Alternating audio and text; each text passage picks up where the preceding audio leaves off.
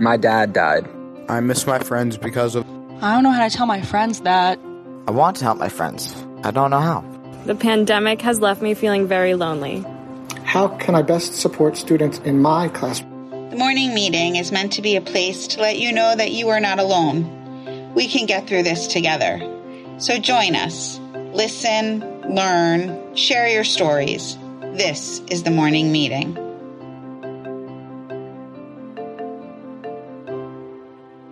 Hi, and welcome to the morning meeting. I am Mandy Zucker, your host. I'm excited today to have Brett Levine on the podcast.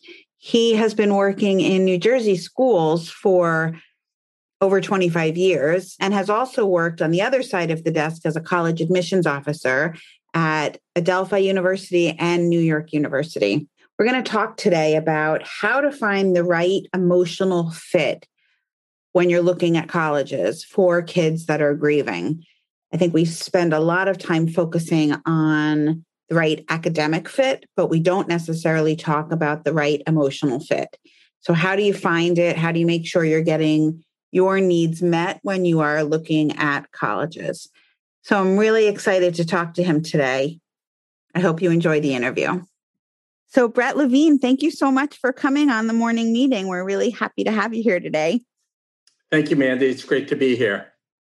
So before we get started, why don't you just tell us a little bit about you and how you got involved in the college admissions process? Sure. Well, I've been working in different areas of education for almost 30 years.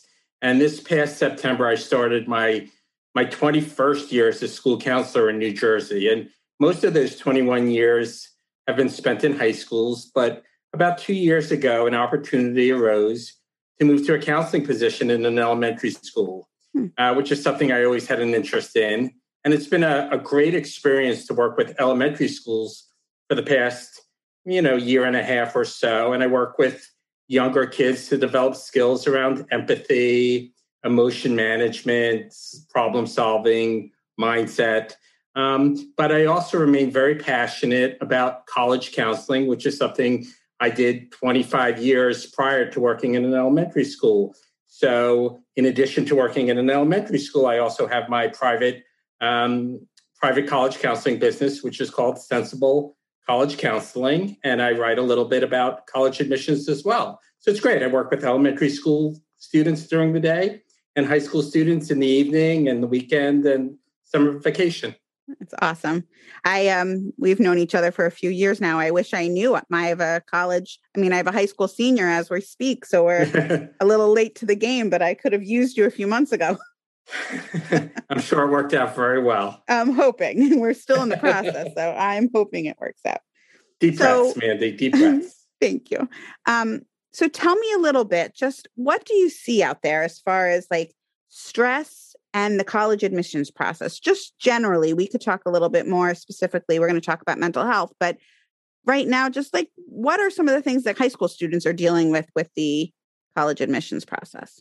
Well, when you talk about stress in the college admissions process, I think, and this is what my personal practice focuses on, I think what I like to stress is that it doesn't have to be a stressful process. There are situations in our life that are going to be naturally stressful and that are going to naturally cause us anxiety. The loss of a loved one, maybe losing a job, financial insecurity, bringing an infant home from the hospital. But I truly believe, and I think most high school counselors would agree with me, that the college admissions process is not a process that by its very nature is organically stressful. The stress that is associated with the college admissions process is one that we create, not that the process creates. That's really interesting. And I'll say true in my case. I know I have created some stress around the process when it might not have needed to be so stressful. Mm-hmm. Yeah. So how do we avoid that? Too late for me, but for the next person, how do we avoid that? Well, I think there are a lot of different ways to avoid it and a lot of different practical things that families can do. And I think the first thing that we need to realize, Mandy, is that kids pick up on the energy from their parents, and they pick up on the mindset and the language that their parents are delivering. So, for example, if when a kid is in 8th grade, they hear their parents say, "Oh, Tommy from up the block, he got rejected from Duke and he had perfect scores and it's so impossible." The kid is going to feel that energy and feel that anxiety. But if the parent says, "Hey, that kid from up the block, he got rejected from Duke, but he's going to have so many great other opportunities," that's going to change the culture in the house. So I think first and foremost, parents need to watch what they're saying and how they're saying that, because kids are going to pick up on that energy. Absolutely. Yeah. So I don't know, did your kid feel the anxiety from you, Mandy? I think so. I mean, I shouldn't say that. I think probably he felt some. I think I'm very fortunate in that my kids are sort of like very relaxed and not, they're like, "Mom, calm down." Like, but Good. I think what he did pick up on was, I don't think he got too stressed about the process, but the two of us were stressed, right? Mm-hmm. Because I would be like, "You got to get this done. And what schools are you applying to? And what do you want your major to be?" And he was like, "Mom, leave me alone." So that created a lot of tension within the house. Right. And so, if we could go back 6 months, I would say, Mandy, keep yourself in check a little bit, You could still say that to me because we haven't made a decision. So, all right. I'm sure it's going to work out. I think I should. Like, I still need to remind myself that, he has decisions that he has to make, which are big decisions, and I still need to calm myself down sometimes. Right. And, I know, Mandy, from you came to our school a couple of years ago and you trained us. Mm-hmm. And, you, like you said, when you spoke to the counselors, we have to have an empathetic ear, and especially with the college process, especially with 18-year-olds. Yep. You have to listen. And it's funny because sometimes, most parents today who are going through the process with their children went through the process themselves in the 80s or 90s. And a lot of times they'll give anecdotes to their own kids, and I think that's something else that causes stress. So like when a parent says to a kid, "Hey, when I applied to college, I only applied to, 3 schools and I didn't even have to study for the SATs." That might be very well-intentioned, but I don't think it helps the process any. I remember one guy who said, during a conference, he was talking to his kid, "Well, my father didn't even know where I was going to college until the morning where I asked him to drive me, and he didn't even stop the car." Parents really like to kind of romanticize the past. And, I would kind of, if you're a parent, really try to keep those anecdotes to a minimum, because I really don't think, kids really want to hear it. They're kind of caught up in their own anxiety, so to speak. And hearing your stories and how much harder it is today, I don't really think it helps the matter. Right. I think you're right that we need to be present to their reality, exactly, not ours. Exactly. What do you think about kids who have experienced some significant losses or are dealing with some mental health challenges in addition to the college process that many of them are already going through? But what do you think? Should they disclose that information in a college application? How do they, let the school know if they are looking to make sure that they get the right kind of support? So that's a great question. So it's actually 2 questions. If a kid has a reoccurring mental health concern, you have a responsibility to inform the college that he or she will be attending. And you can do it either in the application process or the summer before, 8 weeks before he or she steps foot on campus. Whether they should put it in the application in an essay or in a supplemental question, that is just something that is different for every student. It's a very situational question, and it's something that they should discuss with their school counselor. For some students, it's a good idea. For some students, it might not blend in with the other aspects of their application. So, it's hard to say yes or no. It's really something that should be discussed. And I think even with professionals, there's no right or wrong piece of advice that we would uniformly give students. It's on a case-by-case basis. But what about like a kid who's applying to a school that has some significant challenges and gets accepted, but they didn't know about those challenges? Well, that's a problem. You need to tell your school that you're matriculating about those challenges. You have the school, they've seen it all. Colleges have seen it all. You're not going to tell them anything that they haven't seen before. And they want to know because they want to put systems in place to support students. It's as simple as that. So you have your responsibility to inform the school, and they will, they'll keep you, or they should keep you on, or keep the kid on their radar. Okay.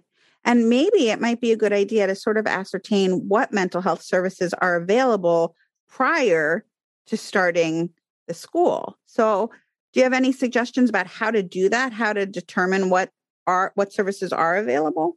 I do. And it's very interesting because, as you know, more and more resources are being devoted to college mental health, and more attention is being devoted to college mental health. Your podcast, there are a ton of student groups now on campus with their mission to kind of help students who have mental health concerns. The problem is this, Mandy.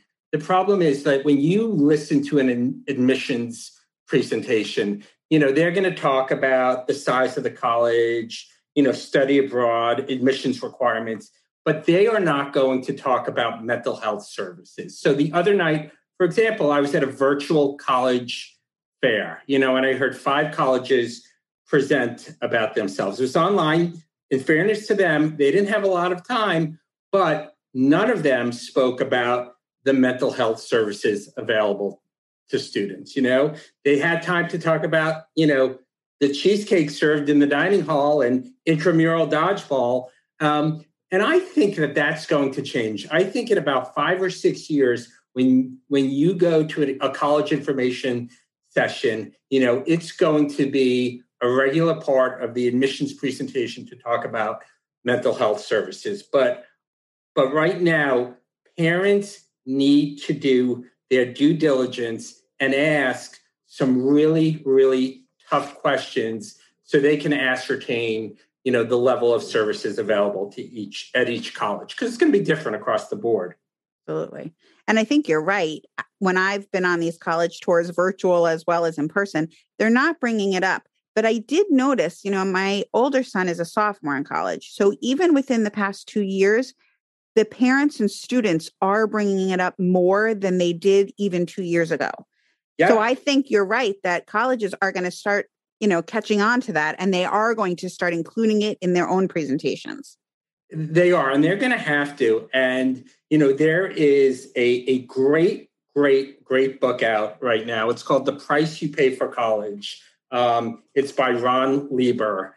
And, it's funny because most college admissions books, they kind of recycle the old admissions wisdom, and they might repackage it. But this book, Mandy, is so good because what it does is it really gives parents and students the ownership to ask some real difficult questions to colleges, more than, the typical admissions information you're going to get. Because we as parents have a right to know, about outcomes with regards to, academic integrity and who's teaching in the classroom and how kids are getting jobs. And he devotes not a big chapter, maybe like a 15-page chapter all about mental health. And he says in this chapter, and it's so good, and he empowers parents.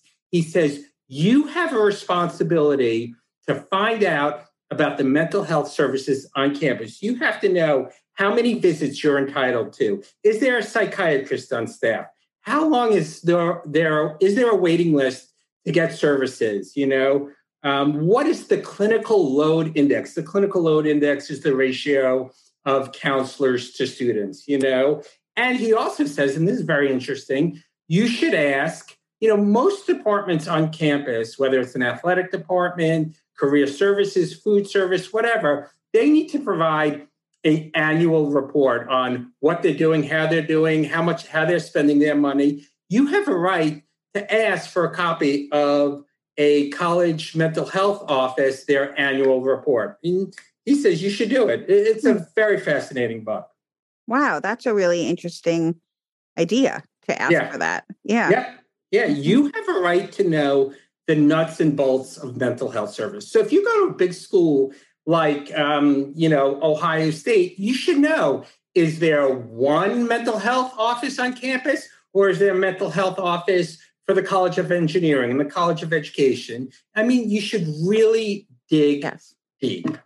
I have been speaking to different universities, and I have been impressed that I've heard more counseling centers are now moving out of a counseling center and into the different colleges, so that nobody has to walk into the counseling office. That it's right there in the gym. It's in the lounge where your education college is. So it's in the religious services offices. So that kids aren't feeling like, the stigma of walking into a counseling center. It's just part of the community, which is a good thing to ascertain when you're talking about going to college. Yeah, that's a great point, Mandy, because I think colleges today are doing a great job of destigmatizing mental health, know. And I don't know who coined the phrase, maybe you do, Mandy, but it's okay not to be okay. Yep. Colleges are doing a great job of getting that message out and bringing mental health into the smaller colleges at a large university or the residence halls. That's just a great structure. Yeah. I would actually also say that, maybe because we're all online so much, a lot of schools are doing virtual counseling, and some schools have even set up Zoom rooms within the university, like a Zoom room in the library or, in your residence hall. You could be doing Zoom, you could be talking to your parents, or you could be on a counseling call because you can't necessarily have a session with your therapist in your dorm room with your roommate sitting on the bed next to you. They've done a great job, pivoting to provide those resources. That's a great point. Yeah. Well, some schools, I think, have done a better job than others. So those are some good questions to ask. Yep. And again, you're not going to get that. You have to be proactive to ascertain that information. Yes. And I think you brought up a good point also that I just want to stress, the number of sessions and the average waiting list, because both of those things are real. And there can be weeks-long waiting lists, and many schools have a 5 to 10 session limit. So if you've got significant mental health issues, that's nothing. That's really just a little Band-Aid. So you need to know that either that's going to be okay and you're going to find mental health services outside of the school, or you need another plan. Yeah. And I think that's a great point, Mandy. I think the majority of schools are going to cap your sessions. So if you need to see a mental health therapist on a weekly basis, you're going to need to probably go into the community and have to go off campus. Yep. And, I'm not even judging that because resources are what they are.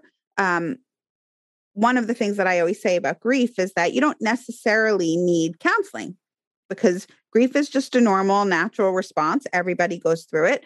What we need to do is create other systems on college campuses. So teachers need to be able to know how to just check in with the students. Your RA needs to know how to check in. Your roommate, your coach, your TA.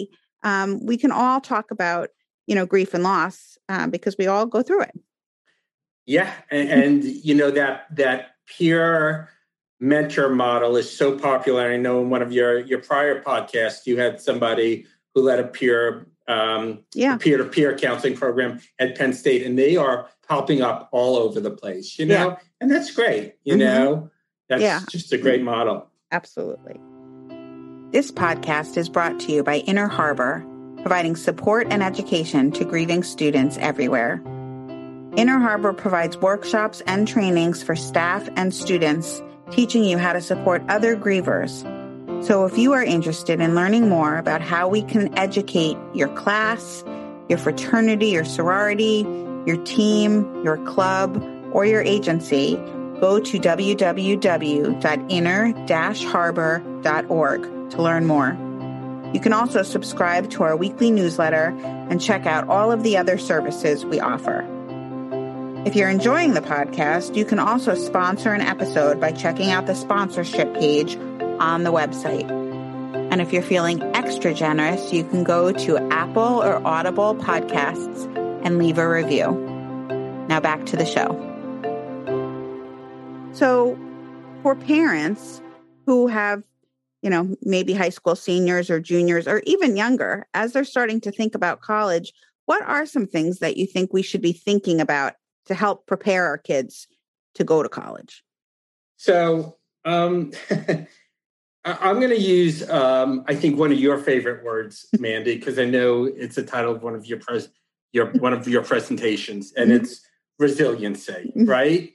We need to, and I think if you talk to student affairs staff at any university, they would say, the kids are just not resilient anymore. And it's one of those buzzwords, but it really refers to, your ability to manage failure and disappointment and, how well you're able to advocate for yourself and have some of those basic life skills. So a couple of weeks ago, I was speaking, and this is a fascinating story, but it illustrates the point.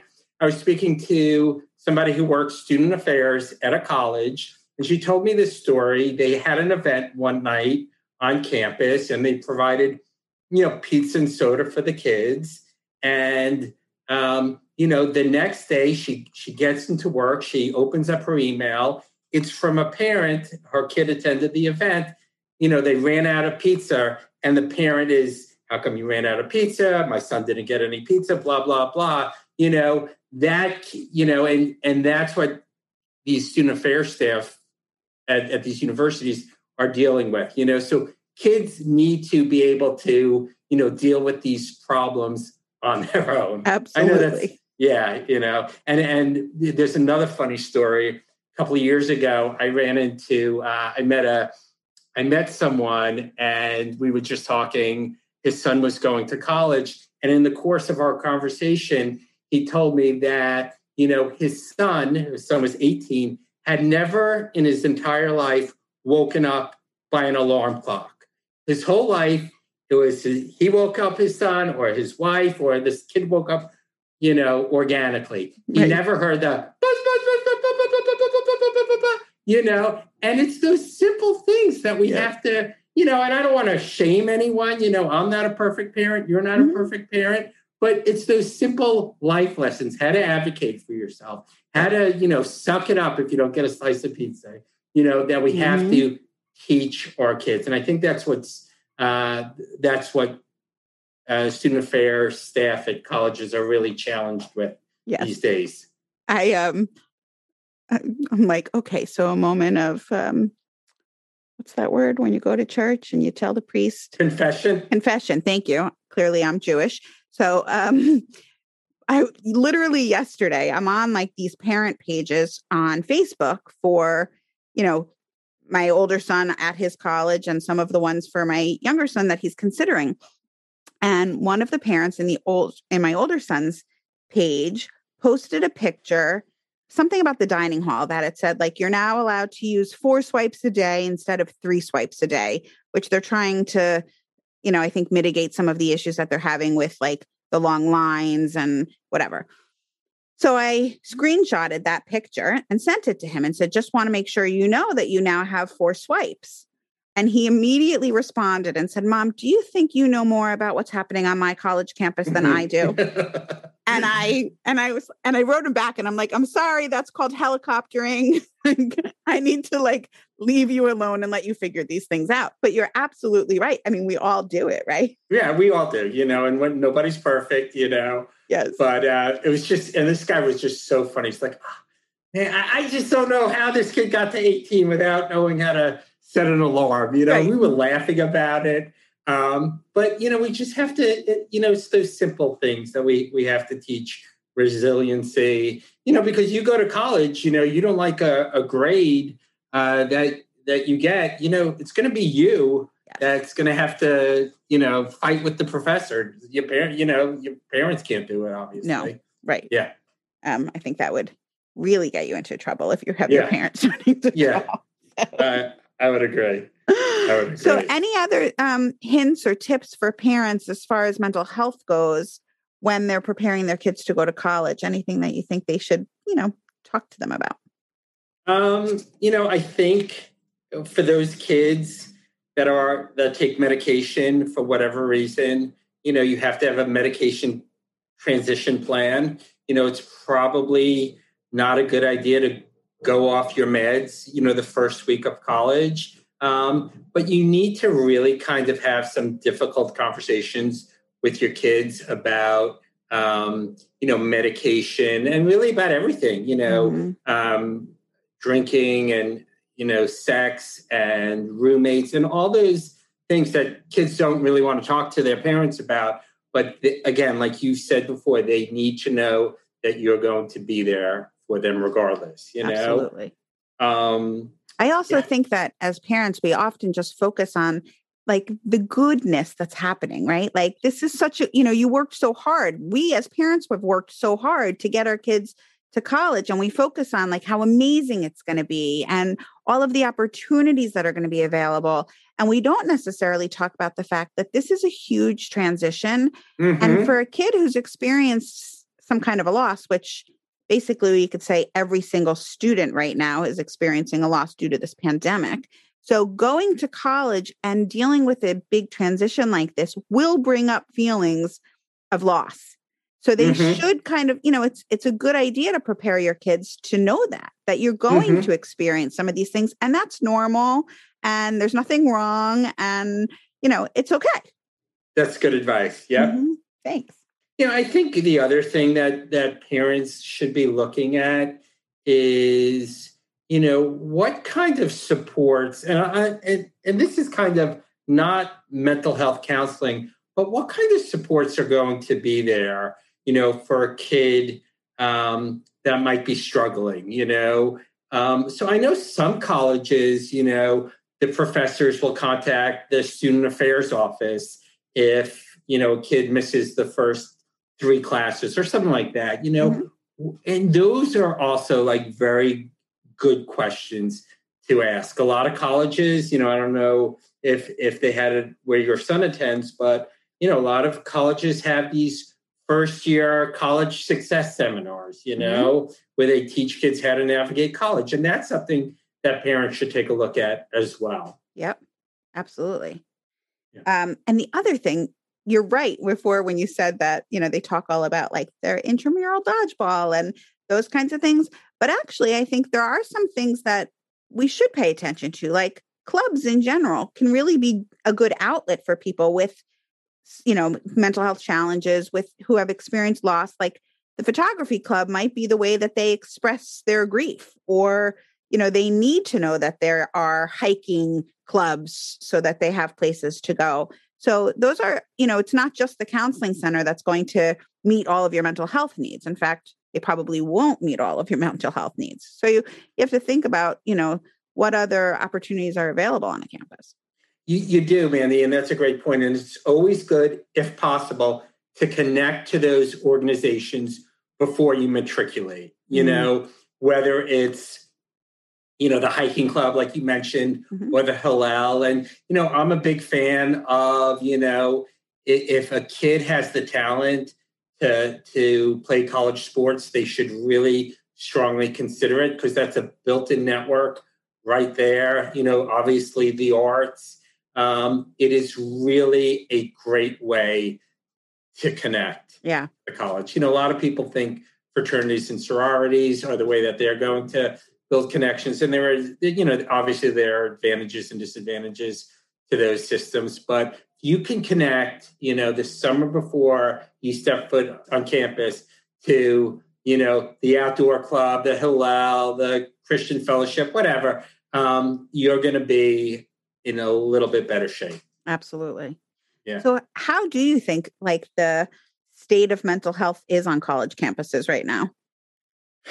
Not good. Not good. So it's good news and bad news. I think the bad news is, by, any report that you read, any statistics, you're going to see more kids are depressed, more kids are anxious, more kids are struggling, but the good news is, colleges are really working hard to address the needs of those students, and I think they're doing a really good job of destigmatizing mental health. And we spoke about that before, poster campaigns, they're or whatever, just a ton of different programs. They're doing a very, very good job of trying to meet the demand. That's great. And it sounds like parents and students, probably even more so than parents, need to advocate for what they need. And they are listening.